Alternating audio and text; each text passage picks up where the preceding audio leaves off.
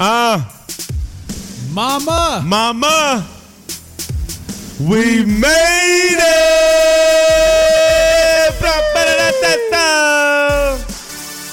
What it do, though? Yeah. Ladies and gentlemen, this is the Mama We Made It podcast. And today we have the epitome of a mind of a genius with us, y'all. Ooh. Mr. David Dan in the building. What's up? What's up? I wish y'all could see this setup right now, because not only did David stroll up in here, flip-flops on, swiggy swaggling, he had his pokey from Poking Me on Westwood, and then he brought his hookah so he can just be nice and comfortable. David is like the hookah king, for those that don't know. If you ever want to find a way to David Dan's heart, have a hookah. Figure a fucking way to incorporate a hookah into the scenario, and you'll be straight. Unfortunately, yes.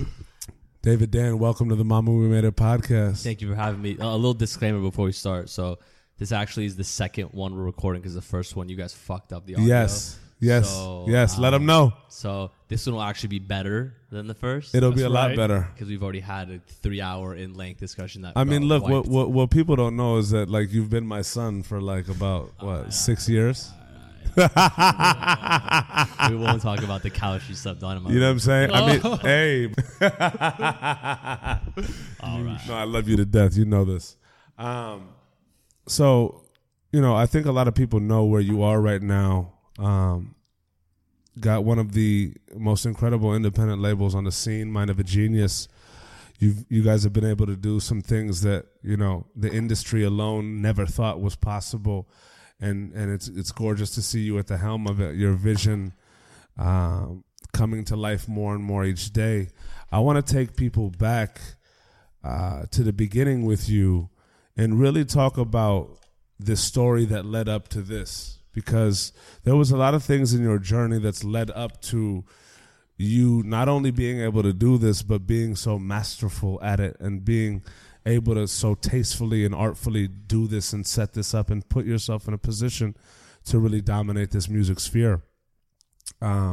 Take us back to, you know, what music meant to you as a kid, and when it really started to hit you. Yeah, totally. When I was about 8 or 9, I remember being in my mom's car and sort of driving around with her, doing her things, or me getting dropped off at school, or, you know, basic stuff. And she, in her car, in the old Lexuses, they used to have like the knobs that would stick out that are now sort of digitalized, and you would control like the bass, the treble. Yeah. And I was infatuated with the way that you could control audio in the car, you know, by lowering like the dynamics of sound.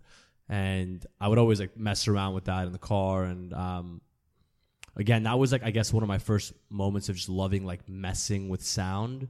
But it wasn't until I was forced into playing piano at like around 12 or 13 years old when I realized at that moment it meant a lot more than just enjoyment or a hobby or pleasure. So you were forced to play.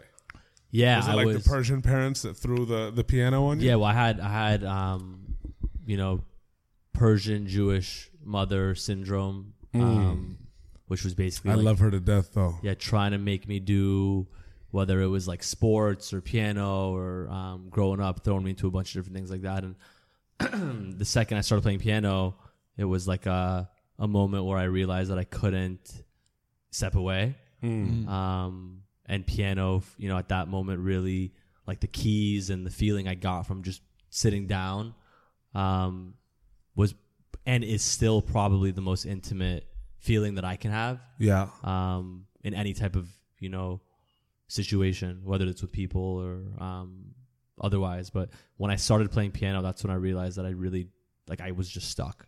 Yeah. That's awesome. You know, because I feel a lot of people that are forced to play piano actually don't enjoy it, or it's kind of your standard piano lessons that you just have to go through, then you kind of kick it. But you felt an intimate bond with that out the gate. Yeah.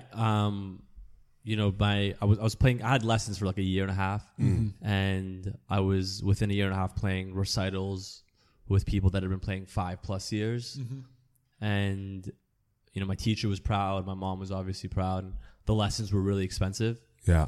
And I also didn't love being taught how to play an instrument at that point when I was sort of naturally playing for myself. Okay. So I ended up quitting the teacher after about a year and a half, and I continued to just sort of compose and play for myself, really. And it wasn't really about like getting good at the master of playing piano, but more expression based. Yeah, like we always had something funny in my house where like my mom would know exactly how I felt when I played piano at the house. We had a really small apartment growing up, so like I would try to get there, or I'd try to play when nobody was there, because it was such an intimate thing for me, and it still is today. But yeah, you know, definitely the gateway to everything else was started through the piano. Were you songwriting too at that time? Did that like start making sense, or was it just kind of improvisation when you went off on your own, or did you have like, okay, let me think about structuring a song or playing with melodies? What kind of stuck with you at that melodies? point? Melodies. It was like, you know, obviously like in my blood, the roots of Persian heritage is very like emotional, and the melodies even in like Persian songs are all very like in lyrics too, or like you can't translate that into American music because of the way and how poetic that culture is. So I fell in love with the natural feeling of just playing melodies that like hit me in certain parts of my body, and continue to just play like that. And I wasn't writing actual music. I still can't even read music because mathematically I'm just not up to par. But it was just a form of like self-expression. And again, it was like you always knew if I was having like a bad day or like was going through something, or you know, if I could just always express that through playing piano. But it was never like me learning how to play classical. I'm not trained in that sense, but I could, you know, sit and play you a song and you'll know exactly sort of like what the vibe is. Absolutely. Who were some of your influences growing up? I think musically growing up, you know, I had no musical background from my parents or my siblings or really anybody in my family. Yeah. My influences growing up were, you know, hip hop heavily, Tupac Shakur, and you know, from that angle, and then from sort of an alternative angle was Radiohead. And I more so fell in love with like Tom York's ideologies than anything else. But obviously musically he was a genius and still is. And Sade was the female voice that really turned me upside down. But I always loved all types of music growing up. And then finally when I got into producing music, that's when that's at the same time that I really got into electronic music. When was this, and like what kind of pushed you towards the electronic side of things? Well, there was these, like ATB was an artist in electronic music where he was able to like really make it emotional, and it wasn't about sort of like the hardness or aggressiveness to the music as sort of you hear today. Yeah. Which is a dying sort of sound, but I'm glad now it's sort of going back to that. But initially it was sort of, when I started producing after playing piano, because of like the technology of being able to play like MIDI through your keys, and that would trigger different sounds on the computer, I fell in love with the art of producing electronic music. And then that happened about a year or two into my young teenage years. So, you know, 15, 16 years old. And at that time I was starting high school. Yeah. And getting into the event side of things. So I was throwing parties with my friends for like my school. Yeah. And that sort of grew into like, you know, being a promoter for clubs and bringing my friends. And then that grew to like me throwing bigger parties for my school. And eventually one of the parties that we threw, our DJ couldn't show up a couple of days before. So the guys I was throwing the parties with were like, why don't you just DJ? Because I was sort of known as like the music tasteful kid anyways. Yeah. So I burned like 100 CDs with my friend Ori a couple days before the first time I DJ'd, and then I played on like what is now an ancient piece of equipment. And that night was like the best night of my life. You know, I was playing for like 40, 50 of my friends, but the feeling of controlling a crowd with stuff that I loved and just showcasing that was so powerful. Was there a performance aspect of it that you liked in terms of just being an actual performer and incorporating that, or was it more the influence you kind of had keeping the people going? And I think when I look back, I love the performance aspect. Okay. And then as I got more into it, I loved the idea of bringing my friends together and people together to listen to what I was loving. Mm-hmm. And that's what kept me super in love with it. And then it was about a year or two into that where I started to produce my own music. And then I fell in love with like playing my own edits and, DJing my own stuff, because now it was more so like playing my own stuff, mixing it with other people's stuff and seeing how people reacted. Yeah. And, I put out an album, and then the album came after I had made a podcast series called Mind of a Genius. Okay. And this is still in high school, yeah? Yeah, still in high school. So at this point, I'm like throwing my parties, I'm DJing my parties, and I'm starting to produce. And what was the inspiration behind the podcast? Well, that was basically like people kept asking me the songs, like what were the songs that I was playing when I was DJing. And at the time, electronic music was still a tiny little bubble, especially in LA. Oh, yeah. And so I started burning CDs and putting them online so people could download them. And within a year, it just exploded in high school. That's awesome. And that started for me sort of just passing around CDs at school. Yeah. And people really started to love the stuff I was mixing. And again, no one else was sort of playing that kind of music. And that eventually turned into like a theme of a night that I did, which was MI6. And that was when I was 17 or 18 at this point. Yeah. And they gave me the top room because it was a 2-level venue, which is now a restaurant called Doheny Room. And on the second floor, they gave me the dance music room, which was like fit only 100 people. Mm-hmm. And the bottom floor was hip hop. And you sort of saw from like the 6 months into the thing, the top floor, there was a line for. That's insane. And the downstairs was sort of fizzling out. And again, this was like one of the only nights that was like a night of electronic that wasn't like super underground.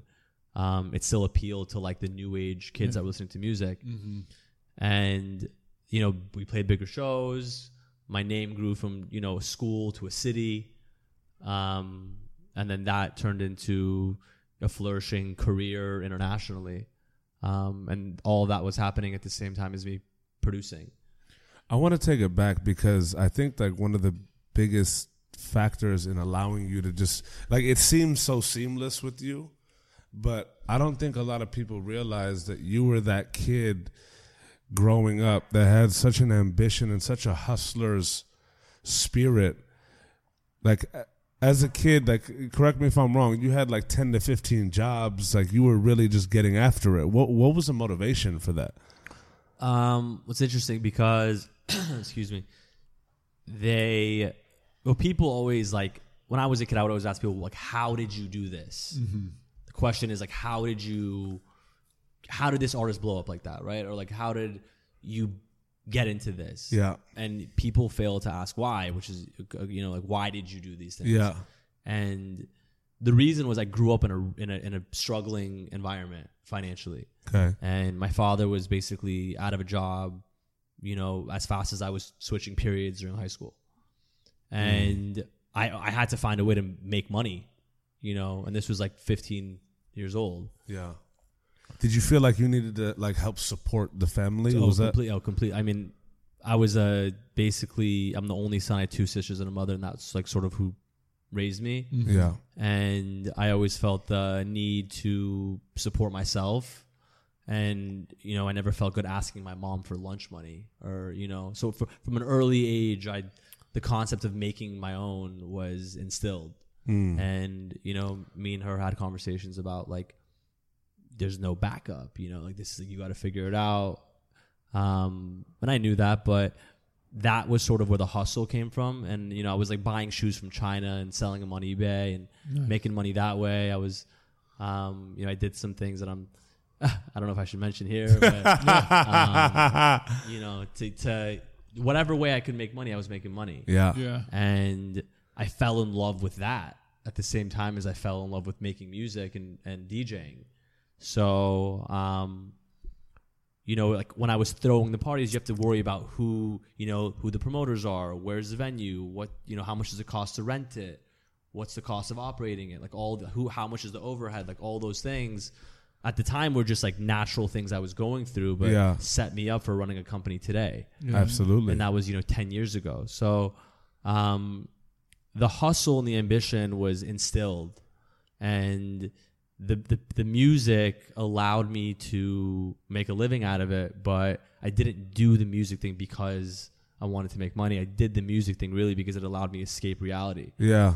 And DJing and playing piano and just being around music and being an artist was like my haven or like my safe place from all the fucked up shit I was growing up with my family and things that I felt in general that didn't sit well with me. Yeah. So the music allowed me to sort of escape from those things. And that mixed with my general understanding of how to turn 50 cents into $1 sort of had this perfect marriage. Absolutely. What about your friends during that time? Did you bond with, have a certain crew or a certain bond with people that were kind of going through the same stuff, or was it on another side of the spectrum? Yeah, it's funny. You think that it's obviously difficult being poor in any environment, but when you're poor, growing around poor people, like if you're in the hood and you're growing up around everyone's the same as you, it's like you're all bonding on the same issues. But what's actually more difficult, I think, is growing up poor in a rich environment, because you're sort of like trying to figure out like where you sit. Yeah. And so I think that concept allowed me to sort of find my way. And the fact that like kids that were making real money or people that were of higher class than me acknowledged and accepted my hustle and respected it, even at that young of an age, gave me the confidence to keep going.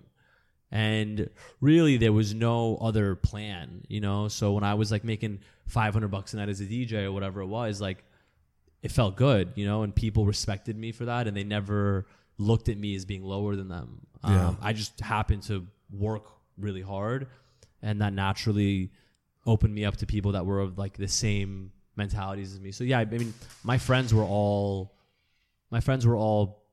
very receptive and supporting of that. I mean, I feel like your squad, especially like in the high school days, was comprised of cats that, had a very similar hustle to them, regardless of, how wealthy the families that they came from were, or predicaments that they were in. I feel like that core group of kids that you surrounded yourself with were, for the most part, go-getters in their respective worlds. Absolutely. Yeah, we all, whether it was fashion, music, film, art, whatever, we all had that sort of like back against the wall mentality, and all had our own issues at home that we had to deal with. And but when it came to making money and like trying to prove something to ourselves, we all had similar mindsets.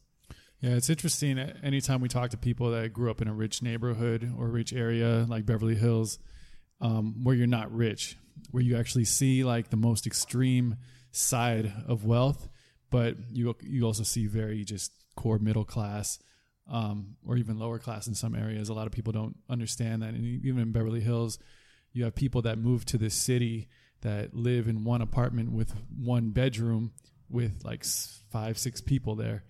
Yeah, that was my friend across the street, and that also taught me was perception. Yeah, right. And you can be on the same block with somebody, and you could be renting, and they could be owning, but you're still living in the same block, driving the same car, eating the same food. Like you don't necessarily know anyone's situation until it sort of crumbles.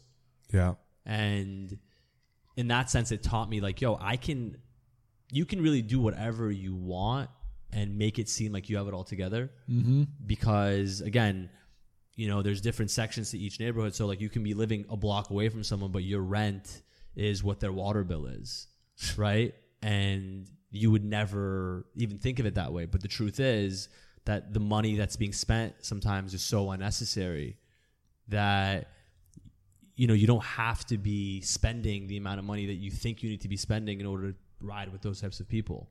So you learn like the bare necessities in life and how to use those things to get by and still be able to hold your own in a certain capacity when you're growing in a neighborhood like that. No, definitely. I mean, how important to you was perception at that time? Just pure perception, how people looked at you, despite what you were doing as a DJ or your, you know, status financially. How important was that in terms of the I think it was environment? more important to my mom than, you know, for her son to be successful and like sort of for me to be successful, so she could be proud of me to her friends. And she still is like the proudest mother in the world. Yeah. But, you know, growing up in a neighborhood where like everybody is driving really nice cars or spending money like the way that they were, it never affected me. It never brought me down. It actually only really inspired me. So I don't have the feeling that like people were ever better than me. I just outworked people. So I knew that if I could outwork people, then I would be there one day myself. But that was never the goal. It was just the perception aspect was more so a driver and being like, I can do this. When did the goal to start becoming reality? Like when did it start to form for you that, okay, like I want to start taking music seriously, whether it's as a creator or whether it's in the business end, because you dabbled in both those spheres at an early age. Right. So when did that really start to build for you? And let's go through you were one of those kids that at a young age, 18, you started interning at a record label? Right. Well, even before then, like I was, you know, cleaning the pulp machine at Robex, you know, like I was working at the Apple store to make connections. Like I was selling DBAs for a news publication so we could post, and I was like making connections with bankers. Like I was so funny, dude. I had I was Let's go through that Rolodex. Man. I was driving an Izzy van, giving out free drinks on Venice and 3rd Street Promenade to promote the drink when it was first coming out. That's incredible. You know, I remember being a part of like Izzy's first Whole Foods buy. Wow. You know, now they're obviously huge, but at the time, like I was giving out free Izzy, and I was in with the head of the company when it was like 3 people. And the time that I remember saying, okay, I'm gonna pursue this and not go back. Yeah. To answer your question, was when I was like, fuck you, I'm not working for somebody anymore. And that when was that? enough. And like what did something happen that you reached the fuck you point, or were you just like, you know what, fuck this? Well, I guess it was like the point at which you have nothing to lose, right? So I come down to like a conclusion in my head where I'm like, okay, if I'm making this much money a month working for somebody, right? Like what's the cap that I can get to in this world? And some people, they're okay with having a ceiling. I think for me, naturally, the idea of having a ceiling was short-lived. Is that a ceiling financially or just a ceiling in terms Ceiling of- period, you know, like you want to make impact. I wanted to be great. And at the time that was by being a musician. Yeah. And it was never the type of thing where like, I'm going to be a starving artist, right? Like I was never into that either. I don't have like one of those classic stories about like, you know, sleeping in my car and then getting a phone call one day from someone saying like, come on this tour, you're going to, you know, and then the next day you're blowing up. Like it was never that. It was just that Why? Because that's a conscious decision. And we've seen the balance between those, because some people just like want to stick to their art. Like 1 out of 1,000 will make it that way. Right. Excuse me. But then there's others that really make a conscious decision. Like, look, I'm pursuing this path, but I'm going to get my money also. When this path becomes as real as it is, that's when we'll pursue it fully. What was that distinction for you? Because I feel like a lot of people like teeter along that. I think that like it came to me rather than me finding it. So we were just having a conversation before when he's like, it's so great. Because right before I came here, when you mentioned I was getting my pokey, this kid came up to me and he was like, hey man, you don't know who I am. but I'm a huge fan of your label. Like, it's so inspiring to the Jewish community out here. To the Persian Jewish community. To the Persian Jewish community out here. And he was like, yo, and he was like, doesn't it make you feel good that like these Persian Jews in LA are like starting to do this, like that you can like now inspire them to get into music? And back to your point, I'm not trying to inspire anybody to get into music. I actually think it's the hardest thing in the world. Yeah. And would love to make people realize that like you should be doing other things while you're pursuing the art, because it's not easy, right? It's like what I want to do is inspire people to just do whatever makes them feel good. Yeah. Whether that's painting or cleaning up towels off the floor at a basketball court, to one day become an agent. Whatever it is, but just doing what makes you feel like you're home. Do you think that people like, and I want to like walk through this creative line with you, because I feel like a lot of people lie to themselves about how good these things feel, thinking about the end and how great it could be. Right? So when you tell somebody, do whatever it takes to make you feel good, what does that mean to you? Because it's like, I feel like, especially with creatives, there's a very like, it's a tightrope that you walk on of like, I'm not going to sacrifice anything. I'm going to give my all to my art and craft and this, that, and the other. But this is a music business. Right. A lot of these things are business based. Right. Right. So the feel good comes to the point where you're killing yourself to become better every day, and you're doing every single thing in your capability. And a lot of times that doesn't feel good until it does. Right. Right. Well, it all. What I mean, what makes you feel good is it's also dependent on like what your definition of success is to you. Got right. It. So you guys remember when you asked me last time I was on the show, like, what's your definition of success? Yeah. And I said it's however you feel in the morning. Yes. Right. Which was absolutely brilliant. So I still, I stand by that, because it's like your definition of success is chosen by you. So some artists or musicians are cool playing guitar in a band or playing guitar in their garage, and that's okay to them, right? And that's totally fine. You shouldn't try to be more or bigger or whatever it is than you want to be because you feel like you need to be. So it's whatever you want to leave in the world, and that may be a drink that you created, or it may be a restaurant that you opened, whatever it may be. But some people are okay with less than what I may be okay with. Yeah. So I always had this driving ambition to be amazing, and then when I realized as an artist that I was never going to be as amazing as I knew I had it in me to be, that was what sparked the transition for me quitting being a DJ and starting a label. Yeah, I want to get into that, but sure, yeah, that's a whole nother thing. But yeah, that's a whole nother thing. But Yeah. I love that. But going back to kind of that, fuck this moment where you were gonna have no ceiling, you had nothing to lose, and start this endeavor as a DJ. I guess professionally, what was those first moments like? Because did you leave high school at that time? I did. I left high school. Did you go to college?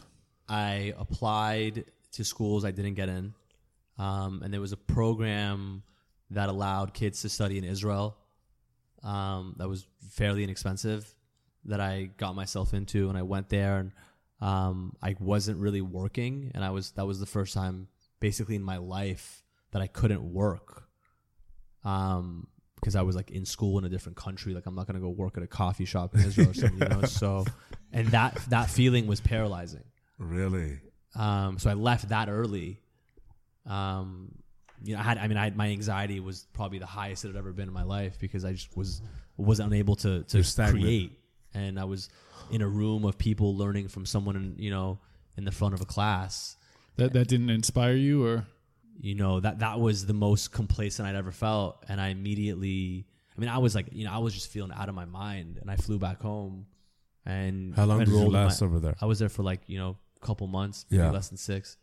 being in the classroom environment, because a lot of people I think can thrive in that environment of, they get very inspired learning from a great professor or being amongst a class or other students or even abroad, and just that whole entire experience. But for you, you're saying it was the fact that you couldn't actually put your hands to work and get right.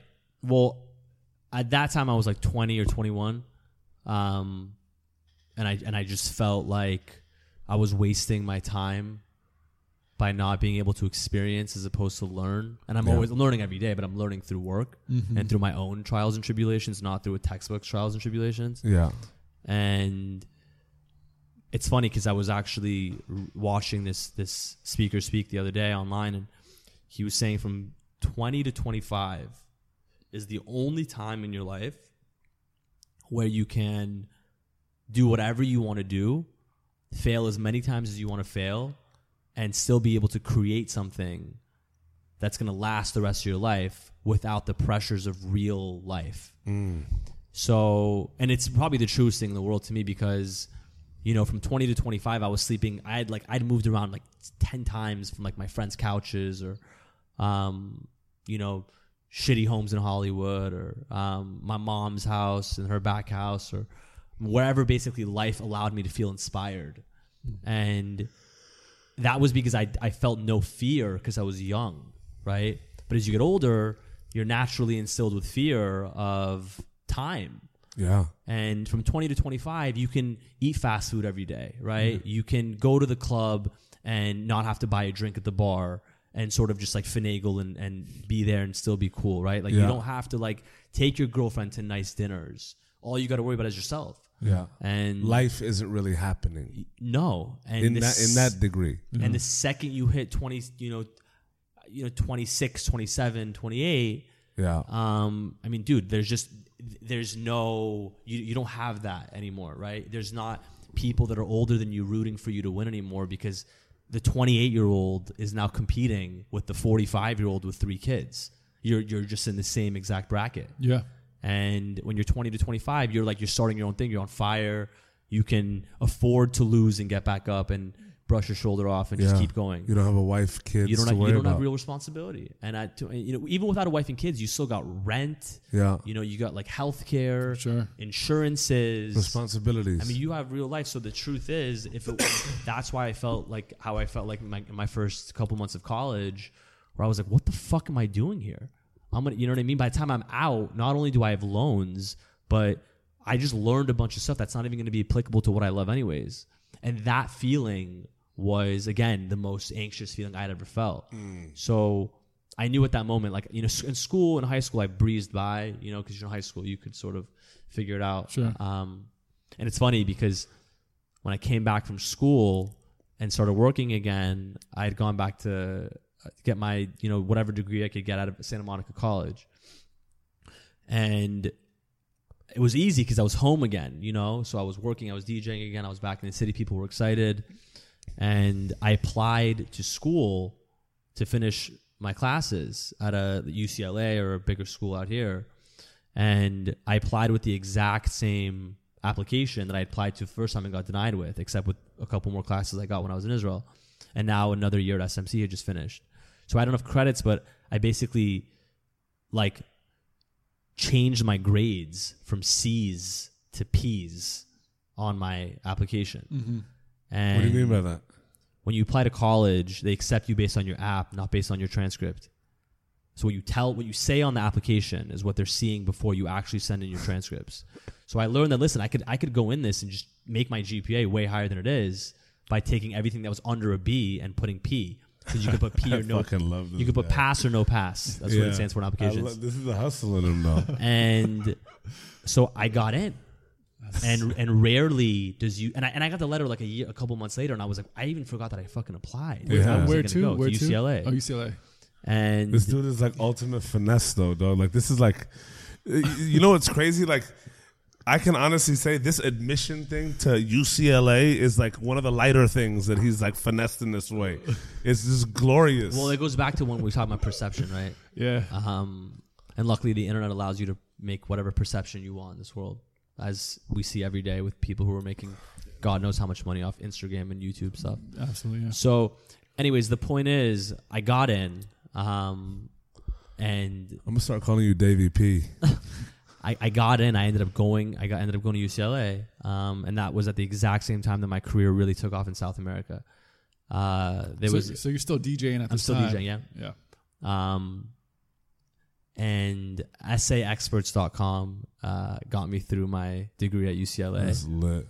I took history And a couple little like Persian chickies that like. I was like a what I'm VIP member on SX. And it was expensive. All my DJ money was basically going to pay that and my tuition. That's amazing, dude. Yeah, and I had some friends help me through college, but when I walked, it was like the laughing stock of my family, you know, because it was like, what am I doing walking? You know, so I mean, for the family, it was actually glorious, but like it was a laughing stock of like the my inner friends. circle. And was it just to get like at that point though? It was strictly for my mom's peace of mind. Just to get to have that degree? It was strictly I feel for her. you on that. It was my degree. Again, I wasn't active in school, but my degree and having that paper, if that let her sleep better at night, was important to me. Yeah. So you got to think, to like Persian parents in this realm, like that degree is like instant stability. Dude, you know what I mean? Yeah, and the truth is, I love my mom, but if I would have listened to her, I wouldn't have, I wouldn't have been a quarter of what I am today. So I owe as much to her listening as much as I do not listening. Yeah. You know, because if it would have been her way, I would have been, still in law school or becoming a doctor. But it's beautiful how things work out because, again, everything happens for a reason. You know what I'm saying? I feel like that time, allowed for different things to take place. And it was also a much mellower time in your life. Like, granted, the touring in South America started to pick up. The touring started to pick up, but it was like a point in which it was necessary for that to happen. Yeah, well, I said this the other day, but life has a really funny way of connecting the dots for you when you're really looking for the answers. And I was really looking for the answers, in my last couple of years of school. And that ended up actually putting me in a hole of a position with my DJ career. But you sort of have to find the light in every situation and take as much advantage as you can of that light and hopefully find your way through. So my college years were more so, I never went to a frat party, or I don't even know like what beer pong is, or I never went to things like that. I was just always working and DJing and trying to make my career better. But my classmates, whom I don't really know that well, but that were there, were studying and doing exams, and I wasn't really stressing over that stuff because I just thought it was pointless. Yeah. Because I knew I had a purpose that couldn't have been institutionalized. Whereas people in school, they have to sort of find their purpose through the institution. And that's it's another ceiling. Absolutely. Yeah, it's a different way of doing it.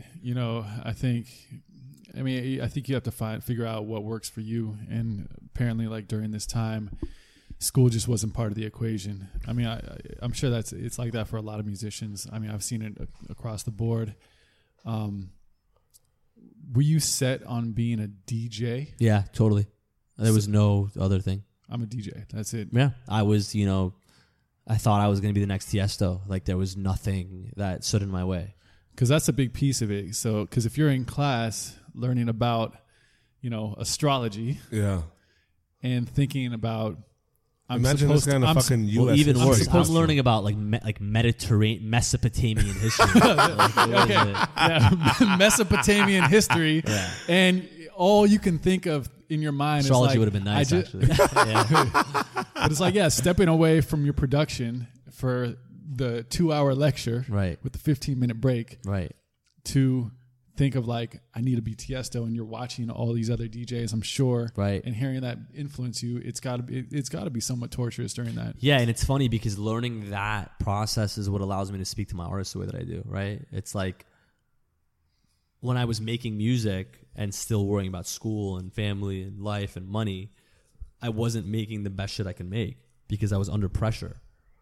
And when you create under pressure, you're never going to make the best shit you can make because you're making it for a somewhat of a skewed reason. And I was hoping that it'll pop. Yeah, well, exactly. So, and I got into the DJing thing because I loved playing stuff that I loved playing. And then when it became part of like my livelihood as well, that's when things got very, very, very hard for me. It's interesting because, and I just want to compare this when people say like, when you're in your toughest times or most desperate, a lot of really cool creative stuff or great things come from desperation. Right. Is that different than pressure? Yeah, I think that I was more in the desperation stage than pressure. There's good stress and bad stress, right? And there's the same thing with pressure, right? There's good pressure and bad pressure. And when the pressures are financial, it's different than, I think, the pressure of wanting to make the best record. My pressures were like, how do I get the most money out of this next show so I can afford my car payment? Yeah. How do you balance that, knowing, and especially you, because like you have one of the most gifted ears in music, in my opinion. And to me, it just stems from a profound love of music, and like I've just been fortunate enough to be a part of your process for such a long time, and be in awe of that. But at the same time, it's like the foreshadowing is right up front for you, because I feel like you see things way far ahead of them coming to fruition. Because I remember we used to have talks about this, like knowing that the sound that was getting very much so popularized in the clubs and the DJs coming out, it was so far away from what you were doing and what you were about, and also what brought enjoyment to you, right? Which led to you waking up in the morning and not being happy, right? Because when you were first creating, you would wake up, let's go. You had that fire in you. You're ready to go. Right. But knowing that the days were coming when you're waking up and you're like, holy shit, like I'm making X amount of money. This industry is giving a lot of money to this genre, but that's not me. Right. There was the moment was David Guetta and Akon had that song sexy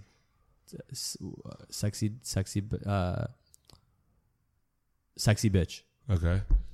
And that was the first song that sort of opened the floodgates for kids in America to embrace dance music the way that they did. And that was the beginning of the Aviciis and the Afrojacks.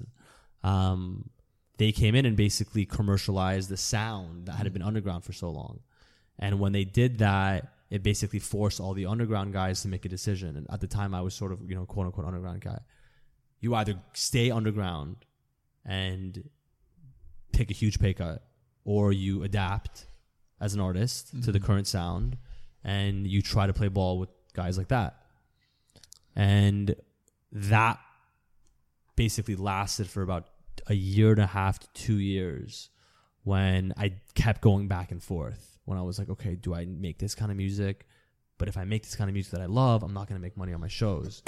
And can you take us through that, like your mind? Products of that were me basically being told by promoters what to play live at shows, and if I didn't, then they'd kick me off. Or I got pulled off stage because I wasn't playing commercial enough music. In places like Brazil or Argentina, and that became more of a trend. And as that, not me getting kicked off, but me having to adapt to play what was, instead of educating the crowd, I was having to just assimilate and play what was hot. And I didn't get into it for that reason. I got into it because I loved playing what I loved playing, and people enjoyed that. There's this like ceiling coming over you. The box is just. It was a cloud, right? It was a cloud of what you said. Like, you got to make, these are my costs now, right? Like, we talked about before, like you started having like I had rent, I had, car, insurances, all these things. And I basically had no choice but to play rooms and places and play music that I didn't want to play to make money. And when I started playing to make money, as opposed to playing because I loved playing and the money just came, was when I went through, probably the darkest time in my life. The drinking turned on a lot more. That's when you accepted it. Yeah, I didn't have a choice but to accept it. Yeah, there was no like steady pivot there. Yeah, it was like it was that song really. From that moment, it was like that was that led everything else. And I went through a huge identity crisis. As an artist, trying to figure out what to do. Like, do I do a song with this guy? Do a song with that guy? Like, I had nowhere to turn, so I just stopped DJing and said, "Fuck it." My show is still slowing down anyways, right? Like I don't want to do this anymore. and then sort of the rest is history. But that was with that kind of it's such a part, like music's going to evolve, and naturally everything. Right. If it didn't, we'd still be listening to blues, jazz, into classic rock. Like you wouldn't see any evolution actually happen. I feel every artist is kind of put into that. You have to adapt or evolve kind of with the times. You can't just stay in your comfort zone either. How do you balance that to what's going on, to where you were as a DJ doing what you want to do and not going the commercial route, but understanding that the time is changing, the audience wants something different, not necessarily doing this for money, but doing this to be progressive? Well, when I was 16 or 17, while I was DJing at that place, MI6, I told you about earlier, there was a guy who saw me DJing dance music and had the vision to bring me into his company. It was a record label called Thrive Records, and I was head of dance A&R at 16 years old at that label. And my job was to bring in, the next batch of kids that were going to be hot and sign them. Guys like Avicii, Nervo. I brought them in for their first meetings in LA. So I learned at that point what the business was, but I wasn't in the trenches of, I was sort of just on like, let's sign and put out, as opposed to like learning about the waves, which you're referring to. Yeah. And that sort of prepped me a little bit for when I was my own artist, but I was never a part of a changing culture as an artist myself at that time. So when I was a part of it, I got ran through. Right? Like I got stomped and ran over. I think that artists in general, the sounds are always going to change, right? Like if you come in right now, like if you're coming in as a rock artist right now, there's never been a more difficult time to permeate because just no ears want to hear that. Yeah. Very difficult. With the youth, especially. Yeah. Guitar music is really hard to do, right? Unless you're mixing it with electronic beats or whatever it is. So, you're going to have waves in every scene, but I do think that there is a limited amount of artists that have that vision and are able to view their artistry as a separate thing than who they are as a person. Meaning, they always said that Madonna was Madonna because she didn't view herself as Madonna, right? And you view your artistry as a separate sort of, I don't want to say business, but as an entity. So I've found that the artists that I work with that operate from that angle are able to make the best decisions for their careers because it's not as, I don't want to say personal, but they're able to separate the two. For me, I was never able to separate the two because my artist was my name, right? Like I was David Dan, the DJ. Yeah. And my album cover was me on it. Like everything was me. So I felt like the more that I kept trying to compromise my sound, I was actually like, I was selling my soul, to like trying to please others outside of myself. And that's why when you're an artist and you have like a project per se, right? Where like Sade is a band, or like Radiohead, like Tom's the writer, but there's a band of instrumentalists. Like there's like a team of people now. Yeah. And even at that level, it becomes difficult, right? Because there's different waves, like what you mentioned, but you're still able to view your artistry separate from yourself as a human being, right? Like I am not what I eat as a musician, right? Like my food and my records were synonymous when I was an artist because it was all the same thing, but it can't be like that. It just, for better or for worse, it just can't be like that as an artist, or else you will get, for the most part, forgotten per se when the next wave comes. That's when the identity crisis kind of started happening because you couldn't separate or say like, look, this is the music I make, what I want to make from the heart, but I know if I want to be successful right now in these times, I've got to jump into this more commercialized sound that just wasn't you, and you couldn't just separate those two things. I felt phony, like I was going to play in front of huge crowds and playing stuff I didn't want to play. Yeah. And it just felt like shit. How come you didn't want to play it? It wasn't my taste. Yeah, it didn't was it connect. The sounds or the styles? It just didn't connect to you. Yeah, the sound became really aggressive in dance music a couple years ago. Electro per se. That's what they said. And it was just like it felt like metal, And I think coming from, me shout out to Nushi interjecting here, but knowing like. Shout out to Nushi giving himself a shout out. I didn't even realize that. No, but like you're the type of person that's very emotionally attached to living, right, and creating in and of itself. And I feel like that you have such a strong connection with your own empathetic realm, right? And the music, like you could tell through his influences, and you can also tell through the music that he was making. There was a beauty in the escape that music had provided him, right? So, like, I started to look at it, like, because I was around David for the 2 years that, like, it really went towards that dark period, and, like, it was, like, the conflicted period, right? But coming from somebody that literally, like, painted landscapes where, like, you can almost see a unicorn in the background, right? To taking them and asking them to be confined in a underground rave in Berlin, where there's just like it's like Berghain, if you will, right? Like you could just tell that the soul, the kindred spirit's not going to be happy.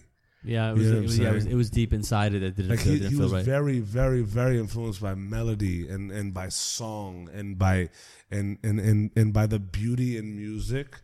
Whereas the way that this genre was going was just bashing you over the head. Well, to that notion, it really isn't so much connected to music, and I'm learning a lot about myself still because I'm still growing. But like, I went, the other day, car shopping, right? Or like, even when I go shopping for anything, I can afford way better things than I could have ever dreamt of affording when I was, younger and being this age right now. I still wear the same shit that I wore when I had no money. And I still can't drive a nice car because I just don't feel right, right? So, like, this T-shirt is some shit that I had when I was, 24, struggling, so it's like the truth is, like, I just was never into trying to be something that I'm not, and that goes beyond just being a DJ. And I've always been that kind of person where, like, I wear my heart on my sleeve with everything, and I think that's where the music thing connects back to, as opposed to that connecting the music thing, where, like, absolutely, I could just never fake it, I can't fake anything to a fault, but that's sort of where the identity crisis really hit its toll. Take us through the transition to Mind of a Genius. Like, what was that period from when you decided to hang up the decks, if you will? Shout out to the decks hanging up. Can you imagine that? Sure. Fucking. No, but take us through that period, that transitional period, and then the start. Well, oddly enough, my whole career as an artist, it was always like Mind of a Genius Presents before my even name was there, right? All my events had that branding, everything for years. And when I stopped DJing, and I went back to just sort of producing per se, and still trying to figure it out, I got introduced to this kid via my agent at the time, some shit agent who was stealing from me. And the week I fired him, a couple of days before I made the call, he said, "Hey, you should go meet this kid I just picked up. He's a really good producer, but he needs some help marketing, and you're really good at marketing." And I was like, word. So I went to the studio, met this kid. The beats were amazing, but like, he wasn't making shit that was like gonna pop at that moment. But I could tell he was very talented. I always had a thing for finding talent regardless of my own shit. So I left and I didn't make anything of it. My agent comes into town. He's like, "Hey, we should get lunch with me, you, and Steven." This is like 2 days later. And so I'm like, cool. So we get in the car. We go to lunch. We had breakfast, actually, here on 3rd. We're driving back to drop me off. And the kid, Steven, is like, "Yo, I made this demo the other night. You want to hear it?" I'm like, "Word, let me hear it." Plays me this like 30-second clip in the car of like some shit he made. And I was like, "Damn, this is pretty. You're singing on this?" And he's like, "Yeah, I just started like, a couple days ago." And I was like, "Cool.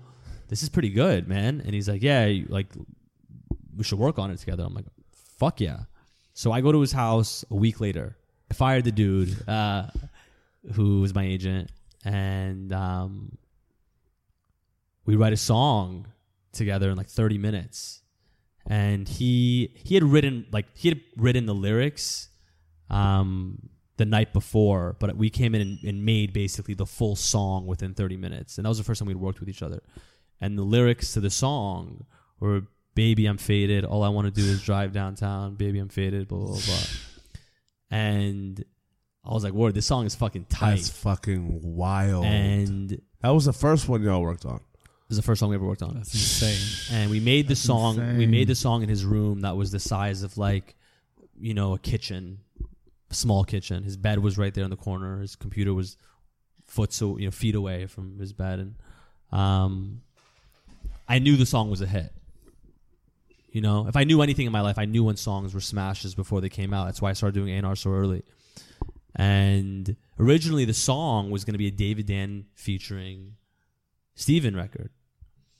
And as months went by and we continued to make more music, and I fell more and more out of love with the idea of myself becoming a performer. I saw this as an opportunity to help somebody else, and be able to, or try to at least use all my knowledge of an artist with someone else and just see how it felt. When were you still kind of in this? I was still making music, but we basically decided at that, like a couple weeks later, to get a studio together. And when we got that studio together, I had my own room, he had his own room, and we made an EP together. And I was heavily involved with the production and creation of that EP. And that was at the same time that I was fizzling out as an artist and creating a team around Zoo. And basically we spent a year to a year and a half just creating. And the money I had saved up to the last penny was invested in that studio. And I didn't give a fuck, because at that point I'm like, this is it, right? Like, I'm not going to do music. I know I have something really talented on my hands. I'm going to go for it, And he, was trusting enough in me. And I always say, when I was an artist, I was playing chess. It was like I had to think about my move. It was calculated. Maybe it was right, maybe it was wrong. And I kid you not, man, like the second I started working with another artist, I was like the best checkers player to ever play checkers. That's so interesting. Because why do you think? It was like the last 10 years of my life had brought me to this place of guiding a project of my own. And it was like the piano, the DJing, the marketing of myself, the A&Ring for this label, the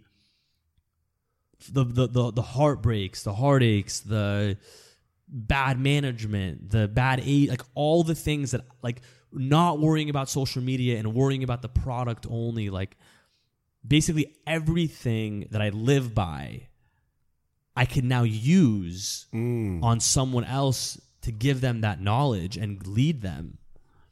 And obviously with the help of many others involved, but a team that I put together we launched a very successful product.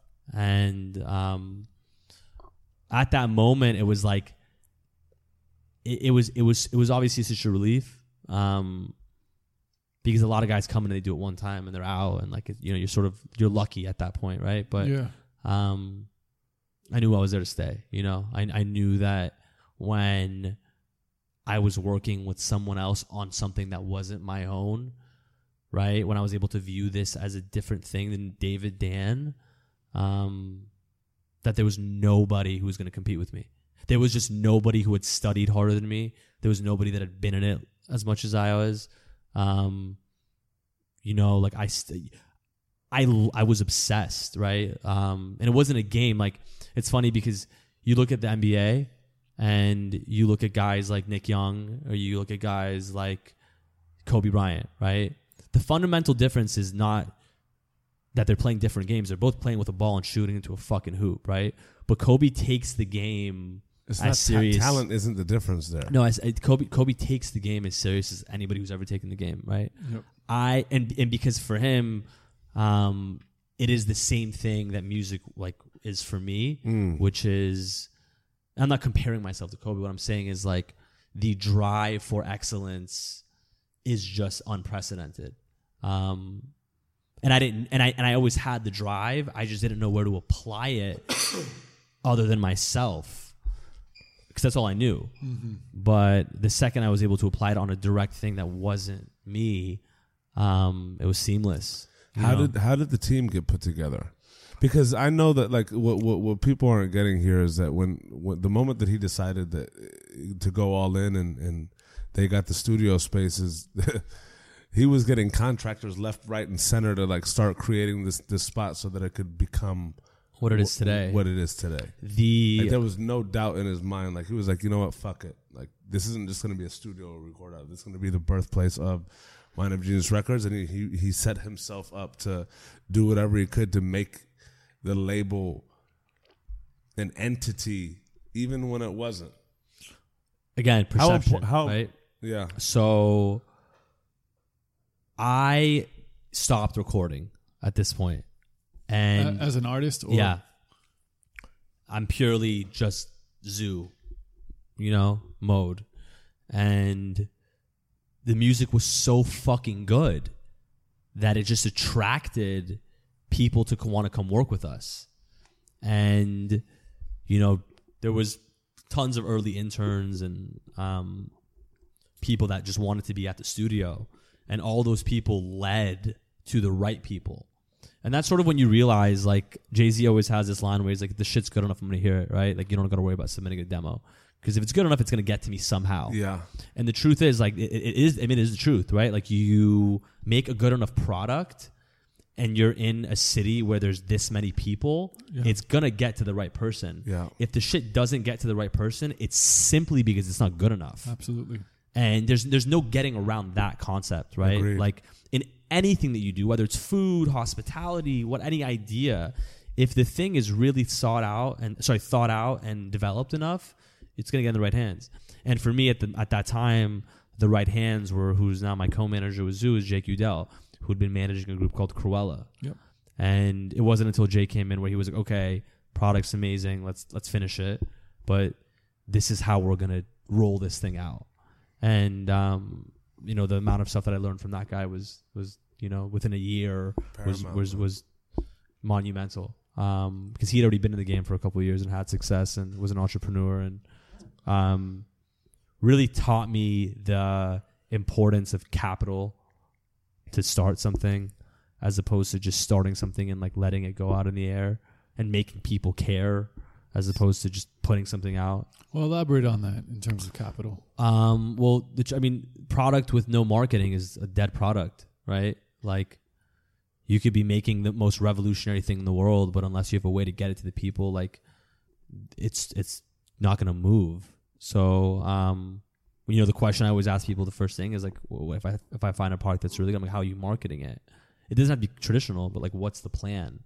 And he really taught me how to plan and helped Zoo and I both understand the importance of financial investment was, so Zoo had some money left over, and we that's what helped launch this project. Like, I remember when we wired our radio guy in Australia a couple $1,000, we thought it was like the end of our lives, not knowing that would turn into $500,000 in 2.5 months of sales. Yeah. So, because the song was so good, but at the time we didn't give a fuck about what was going to happen. We just wanted to put the music out, and we knew the music was right, but it wasn't until Jay came in, he was like, wait, hold on a second, right? Like, let's plan this.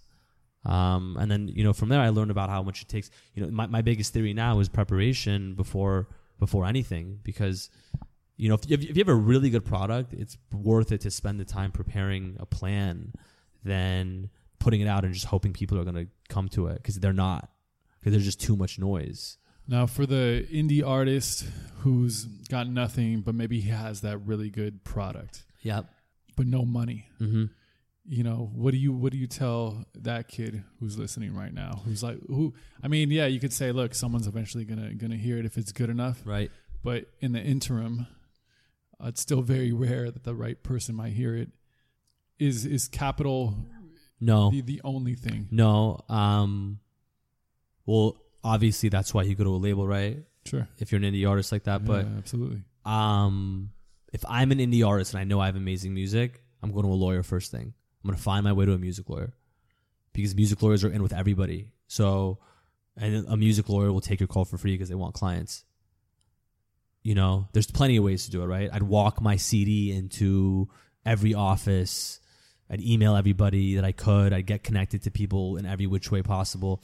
And the truth is, if your stuff's good enough, then someone's going to want to be the one to show you to somebody, right? It's the classic Jazz Prince Drake story to Lil Wayne. Absolutely, yeah. So, if you're making stuff that's good enough, you should have no problem getting to the right person.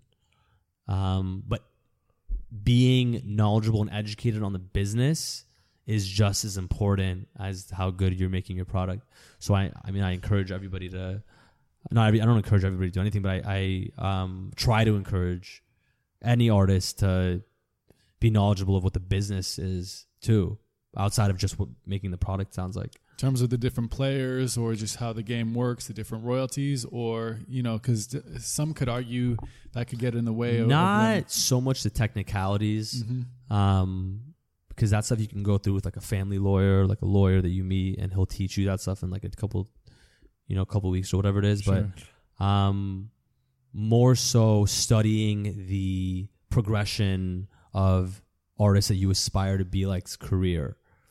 So when I said by the time I started with Zoo, I'd studied so much. When I say I'd studied so much, I meant that I had read every single fucking artist Wikipedia in the world that I wanted to be associated with, right? I knew every single person's manager's name. I knew exactly how every single artist broke. I knew who was doing whose press. This is all public information, right? Like I knew what blogs broke what song. I knew why Zane Lowe was Zane Lowe, why P Tong was P Tong in the dance world. Like I just studied interviews of artists and read, music business books, or read as many because I was so hungry, and learning the business was so inspiring to me at that point because I was starting to launch a project. So I just it's like, if you want to know, like we were talking about earlier, like I went to the Bon Iver concert last night and he played and he had a Hollywood Bowl sold out without a single major radio hit. I was like, how did this happen? I typed in Bon Iver Wikipedia, I looked it up, and I found out. Like, so what do? You apply that to what the fuck you're doing, So that's just like, again, if you really want it, you'll figure it out, Yeah. That's why I don't believe in the starving artist theory, especially in 2016. Absolutely. Like, you got to know your shit, and you have the opportunity to know your shit because it's all out there. So after the success of Zoo happens, how do you, now you're at a point where you have, 5 artists under your label? Yeah. Naturally, it's important to break one for it to become real. Right. Right. Who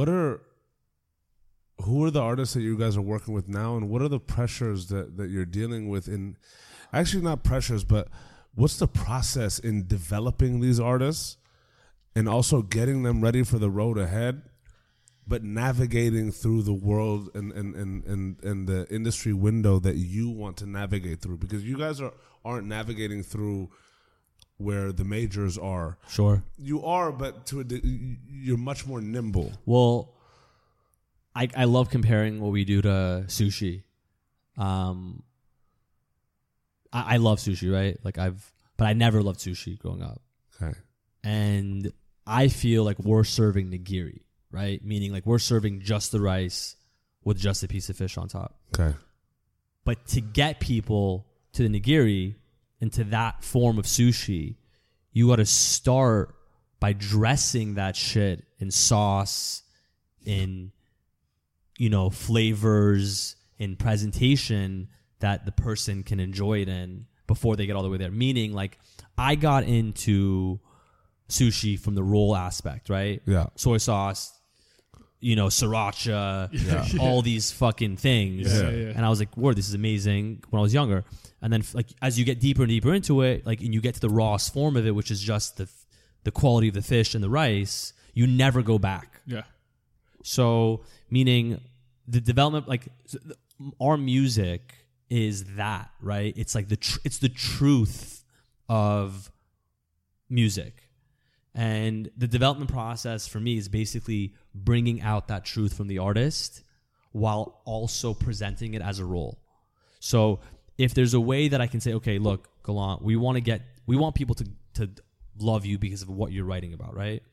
But we can't get them to love you for what you're writing about until we give them something that's going to introduce you to them in a way where they're going to understand what you even begin to stand for. So it's like a river into an ocean, right? So if the artist has a truth and a message, getting the fan and listener to that message is the marketing development process. The development process of the actual music is simply just nurturing what they want to do. Okay. So, giving them a sound and saying, go down this way, or you going that, having that conversation with the artist, and just identifying basically which direction to take them down and hoping that direction is going to be successful. So with every artist, it's a different lane, right? It's a different approach. Like we said, like Bon Iver is an artist without a radio hit, but is that big, but it took him 8 or 9 years to get there. And then you have an artist that's at the Hollywood Bowl, Kygo, within 2 years of being out. Yeah. Right. So every artist is a different process. And every genre is very different. Electronic music tends to feed people that are on YouTube and internet because those fans are those types of listeners and viewers. Yeah. Rock music tends to attract more live and now way more less types of groups of people in America. But at the time was like a way more like tour driven thing. Whereas electronic music, you're not breaking a record off touring as an electronic act. So every genre, for an R&B act, it's like the environment in which you listen to that music is very important, right? Like you're with your girl, you're going through a breakup, or like you're whatever they're talking about, you have to identify with the listener. Absolutely. So however, and those are the marketing development conversations we have every day. But the music aspect, we don't even start talking about the marketing until the music's done. And basically with the music, what we try to do is keep that as purified as possible. So we can make the best product, or they can make the best product per se, from a place in their mind of just abundance, of just wanting to make the best record possible, which again is why our deals with artists are very special in a sense that like they're not gigantic advances, but they're enough to keep you sane and happy and eating well, so you can just record because you want to record. Yeah. And we give you the studio, we give you the tools, we try to make you feel at home, which is why our office is a home turned into a studio, because I feel like you can only you make the best possible music by being in an environment in which you're comfortable in. And that doesn't mean you have to be in a $2,000 a day recording studio with a huge board in front and all these gadgets and things, because all those things are just distractions. Absolutely. All our studios are bare. We got a mic, we got an amp, we got a keyboard, and if you want instrumentalists, let's do it. But we're not none of those rooms are worth more than $5,000 in equipment. Whereas you walk into a studio on Sunset Boulevard, a pair of speakers is worth more than one of my whole entire rooms. Yeah. So I keep it like that on purpose, because if you can't record out of there, then there's something that we just don't connect on. All the knobs aren't going to help you. You can have all the best plugins and reverbs in the world, right? Or like the best instruments in the world, but if you don't know how the fuck to use them, then you're just wasting your time learning about a bunch of shit that's not going to help you anyways. Yeah. So we keep it at a minimum so people just take what they need. And that theory also is applied to every facet of my business. Well, it's kind of like going back to what you said earlier about relieving those pressures, or it's so hard when you were trying to make music in college and trying to do that when you had the pressure of money, when you had all these obstacles in the way that were preventing you from being your most free. But you don't need to relieve them like in terms of, hey, here's $1 million advance now, here you go. It's like, no, just take those outside things off and to alleviate for the artist. It's funny because it's actually made my business so much less competitive, because it's very easy for us to identify right away if the artist makes sense or not. Because if they don't make sense, then there's no point of us even having a conversation. I'm not going to go into a bidding war over an artist. Yeah. Because I feel as if it's a privilege and an honor to work with our team, because we put so much heart and soul into things, as much as it is for us to work with you. And if you don't feel that same way, then it's all good, but we're just not made to work with each other. So if the vision's aligning, then things explode, right? But it's in situations where like you have different expectations, where things don't make sense. How do you vet that? It takes one to know one, right? So you know right away. You know, it's like you see someone. You know, we used to have this joke at the studio. Like every time an artist would walk in, I'd like know exactly within 2 seconds of how they felt like, because just through their eyes. And it's like I sit down with someone, and within 5 seconds can sort of get like a feeling, you know. And if it's whether it's an employee or whether it's an artist or anyone that I'm looking to do business with, like you get it. I had a kid drive from Massachusetts to come work for me yesterday, you know, like because he wants to be there so bad. And the kid's like comes from a good family, went to a good college, like, but you know, people are attracted to things that inspire them. So from an artist standpoint, if they're looking for a lot of money, I'm not saying I can't afford it, but like if the deal makes sense, it makes sense. But if you're looking for more money and that's what's going to break you or make you on my deal, then I'm probably not the right partner for you. I have a question on that. It's more in terms of like on the business end. As you understand, sometimes it doesn't just come down to the artist. And this might even touch on what you said about being educated on the business side. As you know, being with a lawyer or a manager, the first thing a lot look for is that advance money. How do you break through those barriers to the artist and tell them, hey, you know, if you're in a bidding war with somebody, you don't want to be in a bidding war, but how do you almost not do that to get to that raw piece of the artist to see who they are? We're usually in way earlier because we're way smaller. So I've never had a situation where I've tried to sign an artist that we couldn't sign, because we're just too early and we're so vital to the development process to where it's like you just can't do it without us if you want to get to the place that we both want to get to. And that's why it's always been like, you know, for the most part, a very symbiotic relationship because we all are the same types of people, you know, like we all share similar values in life and morals, and that's drawn certain artists to the company because, again, we're all the same type of person. And that's really what separates, like, I guess, any other label head from another label head is the communication. Like, you know, when I was, for example, doing a deal for Zoo, it's like the label heads that we met were so important to us because of what their visions meant for the artist, or you know what they saw coming for the artist. So if I may say something all the time that may not be what you want to hear, but maybe I'm just not the right guy for you. You know, maybe there's someone else who sees your vision in a different light than I do. Like I'm sure plenty of people would have taken Zoo and just made him a DJ and had him perform with his face and, you know, put Faded out and have made tons of money playing in Vegas, but we chose not to do that. Like we went down a different path because we saw the same vision. So those are conversations that I couldn't have myself as an artist because I didn't have that solidified of a vision. So we like to sit down and talk about, okay, well, what are you trying? Like, what's the message that you're telling the audience, and then you build the brand around what that message is. It's awesome to hear you say that. You know, in an industry that is dominated by data to discover an artist. Yep. An industry that's dominated by seeing where the trends are going and trying to get your CFO and the COO to throw down some big dollars behind somebody. Right. And all these layers that you have to prove in order to sign someone. Right. Even if you come in early. Right. So for you to not abide by those standards and actually get in early and get in about the message, about the art, about the song, about the artist themselves. Right. How do you take that but also make a really awesome investment into that big picture? Because as an indie label, even though you do have the finances and the support to make things happen, I still would you say the risk is still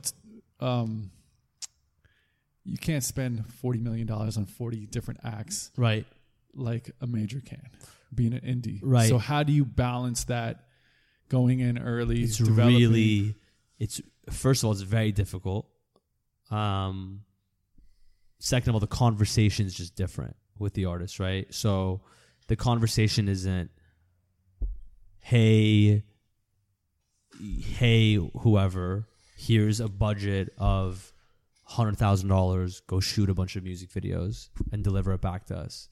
Or, hey, here's your recording fund, go record the music and bring it back to us. I don't like the word deliver and deliverables, we don't really use. So, we're in it to the point where, like, all of us do everything at the company. And, Azad's an A&R who's also involved in sourcing music videos. So we're just that deep into all of our projects. Mm-hmm. And actually the more difficult thing is just balancing the time and not spreading ourselves too thin, because that's the most difficult thing for me now as the company grows is I try to still stay as close as I can to the music and making the music, because that's what I'm best at. But when I have to start, worrying about the bigger things that come with running a company is when I'm the most stressed out, because I'm like, this isn't really why I'm doing this. I understand the responsibility that I have to maintain, but the further I get away from music, I may not feel it within those 6 months, but in 2 years when the record comes out finally or something like that, then I'm going to feel it, So I try to stay as close as I can to the process of development, while still maintaining the financial aspect of making sure people can, stay alive and, be employed. So it's really, really difficult, but the relationship with the artist remains the same, which is a nurturer, guidance, and a phone that'll always get answered. Which is very rare, in many cases. How do you feel as not being an artist, as yourself right now? I feel stressed out. We have an album coming early next year from Day. No, but how do you as a personal? Yeah, as a personal thing. Like, it's funny. It's the first thing I say because it's so synonymous, with like the work and who I. No, I feel you, but looking back on kind of, I mean, we still have a ways to go here, but I'm just curious to, as this label is developing and you've had during this moment in time, you getting out of that dark period, right, with so many dope things popping off, right. How do you personally feel, or internally, about where you I am as an artist? Yeah. I feel like I feel like I haven't even scratched the surface of what I'm like supposed to do. Like, do you feel like DJing? No. Okay, so yeah. Oh no. Oh, not at all. Yeah. I have totally, which is weird. Because it wasn't that long ago that I was so obsessed with wanting to do it. But you don't really, until you reach like your real calling, you don't realize what if it should feel like. It's like being in a bad relationship and then being in a horrible relationship. The bad relationship could seem okay because you've been in a horrible relationship. But it's not until you've been in a fucking amazing relationship to know what a fucking amazing relationship feels like, right? Yeah. So it's like if you've been eating McDonald's your whole life, you have no idea what a good steak tastes like if you've never had it. So for me, like I was happy DJing, I loved it, right? And I thought that was my world. But it wasn't until I was able to impact people at the level that I am now with the label that I'm starting to feel like, wow, this is not even on a musical level, but it's more on like a life level, affecting the community and the way they think and about what they want to do. And anytime you can affect people's minds, then in that way, it's gratifying. Where do you see your potential going? Because you spoke about not feeling like you internally have scratched your own surface. Where do you see that? Like, or what's I don't want to say void because of the connotation, but what are you yearning for and more of as you continue to progress down this pathway? I guess the real question is like, what's the most gratifying part of the process, and what I think was going to end up being the most gratifying part. It changes, it's definitely not financial success. I don't think that has a direct correlation. It's funny, I had Yom Kippur the other day, and my rabbi was saying that after $75,000 a year, it's all the same, right? Like your happiness level can't exceed any more than when you're making that much money, because like your brain is tuned a certain way. It's like your basic needs are once all like your basic needs are taken care of. For me, it's like if I can go to Chipotle and not have to worry about avocado in my bowl, I'm good. That's probably so real though. The guac is $1.29 Dude, extra. the funny, okay? yeah. I used to trip. It's probably so real, yeah. I used to trip, dude. I used to put fucking Coke in my water cups all day because I didn't want to pay that extra $1 for a drink. Of course. So like now that I don't have to do that, it's funny. When I got my first check, I texted my mom. I said, "Mom, now I don't have to worry about guacamole at Chipotle. I saved it." It's the truth though, right? Because like when you don't got to worry about those little, like I don't have to worry about putting gas in my car. Yeah. I used to worry about filling up my fucking tank because I'm like, can I drive that far? I have to fill it up. It's $40. Like, oh my God, where's the cheapest gas? And I still go to the cheapest gas station if I can. Yeah. But like, because those things I haven't changed, you know. But the most gratifying thing for me is being able to look a kid in the face and help him find his truth, and also affect the kid who's going through some shit in their own house or own life. Through music that we're putting out. Yeah. And I still have yet to like, I mean, I had a kid fly from Berlin the other day and drove all the way up and down, biked up and down Robertson looking for the studio office just to come drop me off a demo. Up. Took a flight from Berlin with his mom. His mom was crying outside the studio of happiness, so we took his demo. And then we gave him an opportunity to remix a song from one of our artists, and he was like the most thankful kid in the world. That's awesome. There's moments like that I'm like, wow, you know, this incredible. Is really, it's amazing. Jesus. But I guess the end goal for me is to say that we put out the best music we possibly could have found in the world, you know? What's the saying that you guys have for your label? Hearing is believing. And that was because, you know, obviously the original one is seeing is believing. Mm-hmm. And hearing was always the weird thing for me, because, not a weird thing, but it was always more powerful in a sense. Like you always ask, like I always ask myself, like, would you rather be blind or deaf? When you were growing up, it was always blind, right? Because the feeling I get from hearing is like I think it's like a kid who's on ecstasy. I've never taken drugs like that, but like I get so tranced out, and like music takes my brain to like this weird place where like nothing else can. And I think that effect on the fan is what I'm so interested in, because as an actor, a fan can fall in love with your persona, but you're not being who you are in that film. You're acting as somebody else. So I can fall in love with Johnny Depp's role in Blow, but that's not Johnny. Mm-hmm. So when I see him, like, yeah, I'm like starstruck, obviously, but I'm not like, oh my God, that's the same guy that I just saw in the movie. Chung. Right. But as a musician, you have the opportunity to be yourself and create an impact like that. I mean, what the fuck else can you ask for in this world? You know, and if you have a partner as a label, a manager, whoever, who sees the same vision with you and can help you execute that vision, I mean, you can't really ask for more. Absolutely. You know? So I think if I can continue doing that, I'll be on How my way to happiness. How important is your team for allowing you to be able to do that? The most important.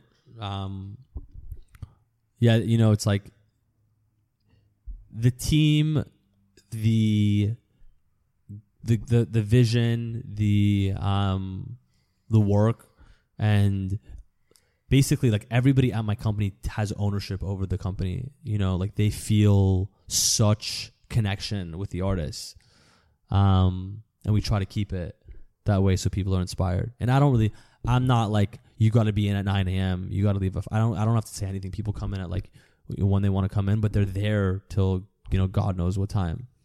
And that's because they just love it. And I can't be in a space where, like, if I see people are unhappy, I'm the first one to ask, like, yo, what's wrong? Like, what, you know, are you having a bad day? Like, because I don't want to see people unhappy. So, the team is handpicked to like the brim, and we tried. It's a family, you know. Yeah. It's small, but it's a family. Absolutely. Yeah. How'd you discover Gallant? I just want to get into that a little bit. Yeah. We were at the studio with a bunch of people, and Azad played me. We were just playing songs for each other, and he played me the song from this kid that had just dropped like an EP or something online, and immediately, which is what I do every time I hear a song that like I feel like could use improvements. I'm like, yo, this is tight, but like, he should have done this or he should have done that, like all these different things about the music.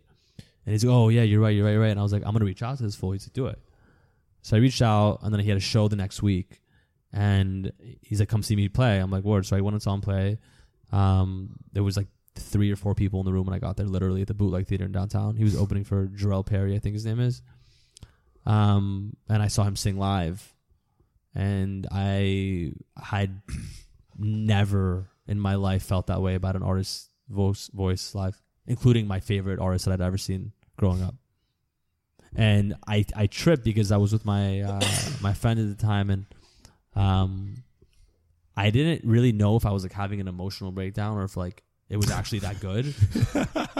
So I stayed for the next artist when I was supposed to go home just to compare it, you know? Yeah. And the other artists came out with production and, you know, all these things.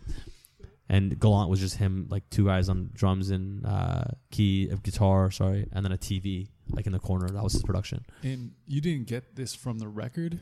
No. And he came in a couple weeks later. We kept talking after I saw him perform. And we had a night where he called me like 2 or 3 in the morning, and he was like, and this was the same day that he had come in, and I basically ripped him on all the things I would have changed about what he was doing. You know, the music, the aesthetic, the whole thing, right? He left like kind of pissed. Yeah, I was gonna say, how do you take that? And he called me. He's like, you're my guy.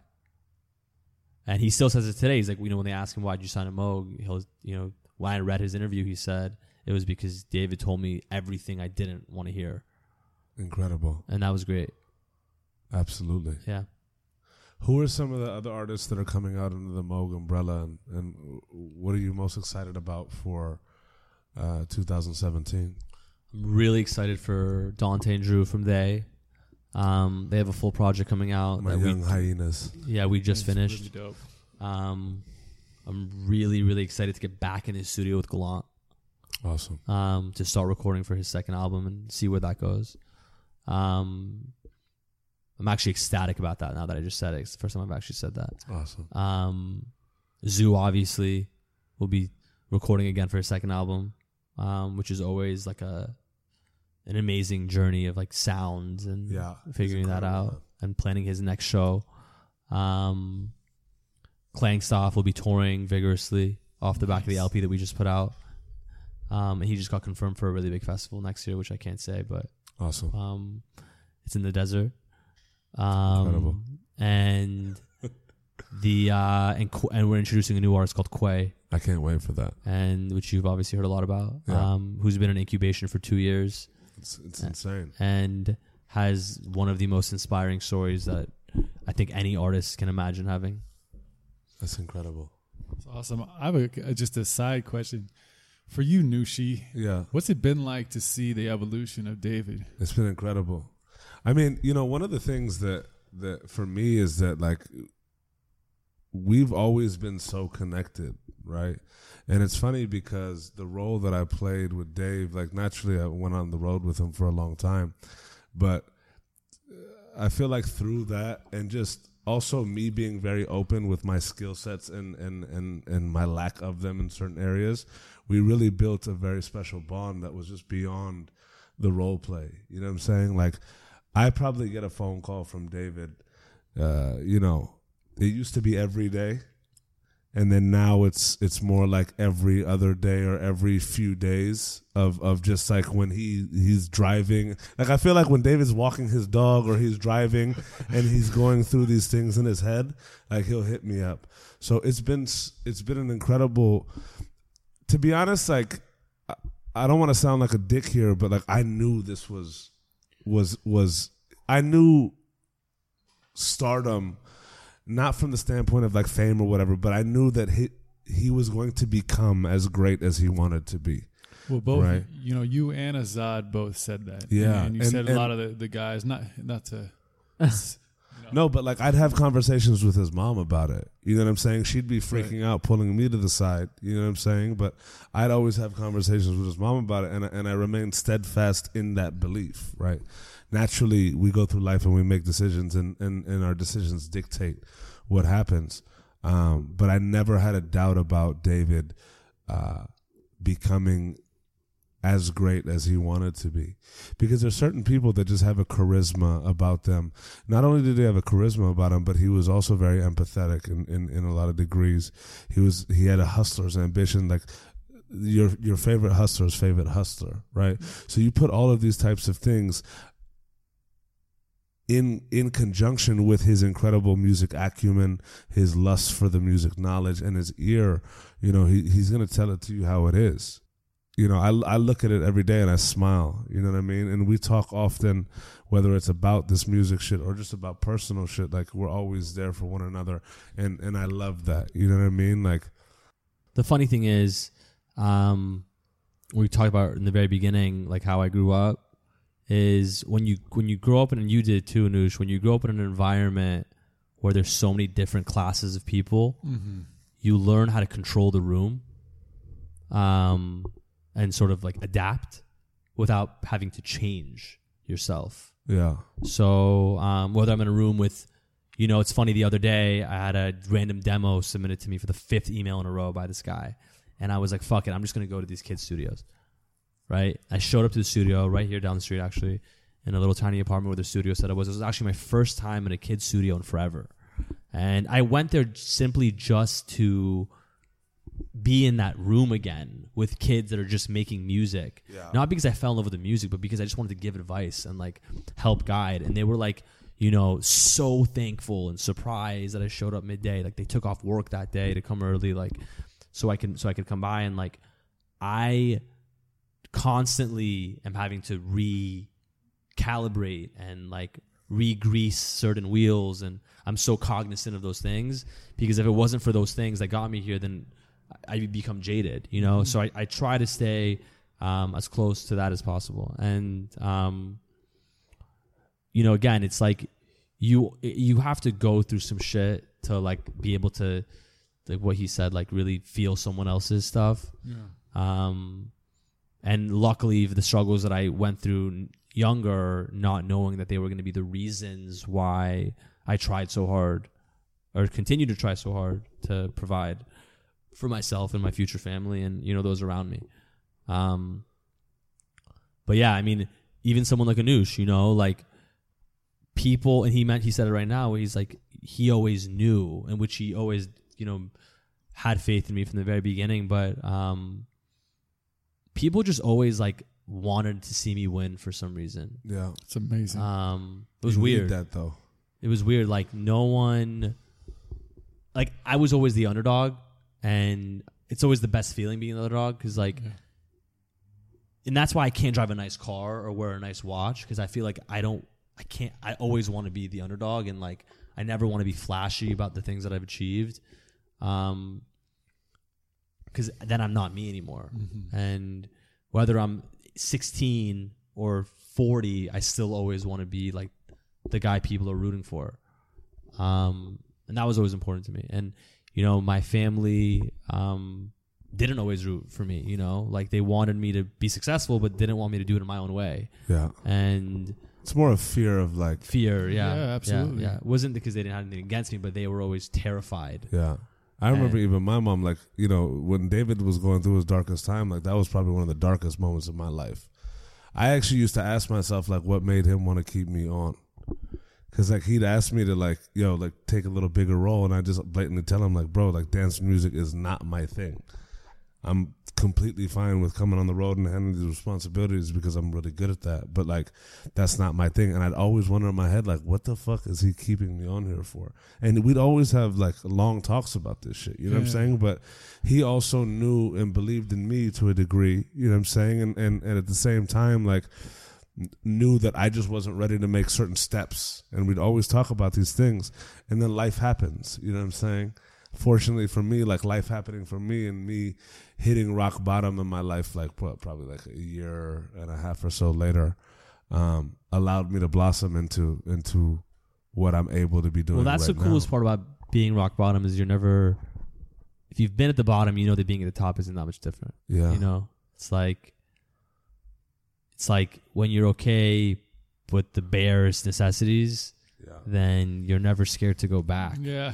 You know, like dude, listen, if everything fucking dies tomorrow and I'm stuck eating cup of noodles and sharing a bathroom with a roommate and, you know, driving $100 a month car that I was driving for 2 years before I started the label, then life's, you know, I won't starve, you know? And I feel like if you're not going to starve, then just do it. That's why I'm not for the starving artist. Yeah. Like, you know, you're not going to fucking starve. Make it work. Figure it out, you know, figure it out. Going back to something I asked you before, we started to, and we asked Azad about this. And what's it like being Persian in the music industry? And in terms of just the dynamic, and, you know, when you talked about the Persian kid that you saw, you know, earlier today. Right. How does that play a role in all this, from how you grew up playing piano as a Persian kid, being so deeply rooted in that music, to being in the industry as successful as you are? How does that tie into this for you? I think culturally, I feel like I'm paving a little bit of ground for the kids that are younger than me, which is amazing, you know? So, and I hope that pavement, all it says is do whatever the fuck you want to do and believe in yourself, and as opposed to going down the roads that we're told to go down. Yeah. And that was always my struggle. I remember my older sister leaving me a voicemail one night, like, basically, I just hung up the phone on her because we got into an argument over what I was doing, and she's like, I still have the voicemail. It was supposed to be the opening of my next album, and it's basically like her saying, I love you, I don't know why you're hanging up the phone on me. All I'm telling you to do is just have a plan B. And my album was called Plan B, the second one.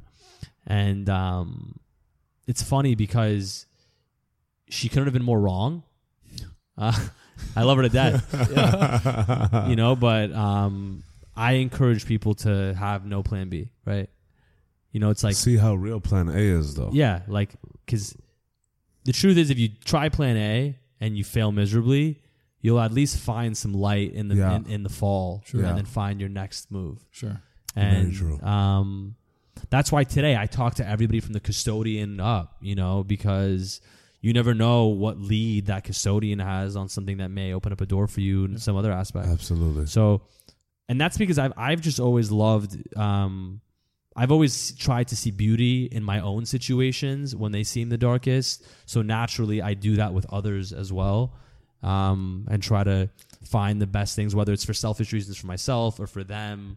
But I always try to find the light in certain, and you're not going to find the light in every situation, obviously, but manifestation's a real thing, you know, like respect. You put it out there and you want it bad enough, and you put in the dedication and time, then there's sure as hell a door that's going to open up somewhere that's going to lead you.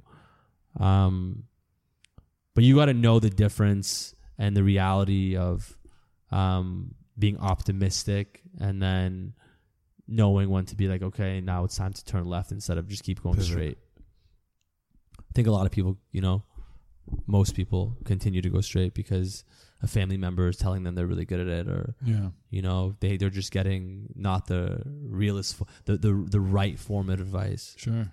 You know, because your mom or dad's going to tell you sometimes they love what you're doing, you should keep doing it because they love you and they don't want to hurt you. Yeah. I don't give a fuck, right? Like, if you're an artist and you're in my office playing me shitty music, I'm going to tell you I don't think it's good enough. Like, you should probably go back and take vocal lessons or learn more how to program or whatever it is, because I don't have any emotional connection to like your personal being. Like, you're sitting in a room with me because you want me to tell you what I think, and that's hopefully what separates me from every other executive, is that my opinion matters to you. Absolutely. And it's honest. And it's honest. And I'm not looking at you looking like my next check, but I'm looking at you more so as like as a partner. Yeah. You know? Because your music is a reflection of what I love. Yeah. Yeah, which is crazy in an industry that's driven so much by this huge, massive fantasy. Right. You know, for so many artists. I always say the music industry is so crazy. I think maybe entertainment across the board, but it's like, you know, the odds are against you. you know how hard it is. You know, almost everyone that you love has probably failed at some point. Right. It's super short lived.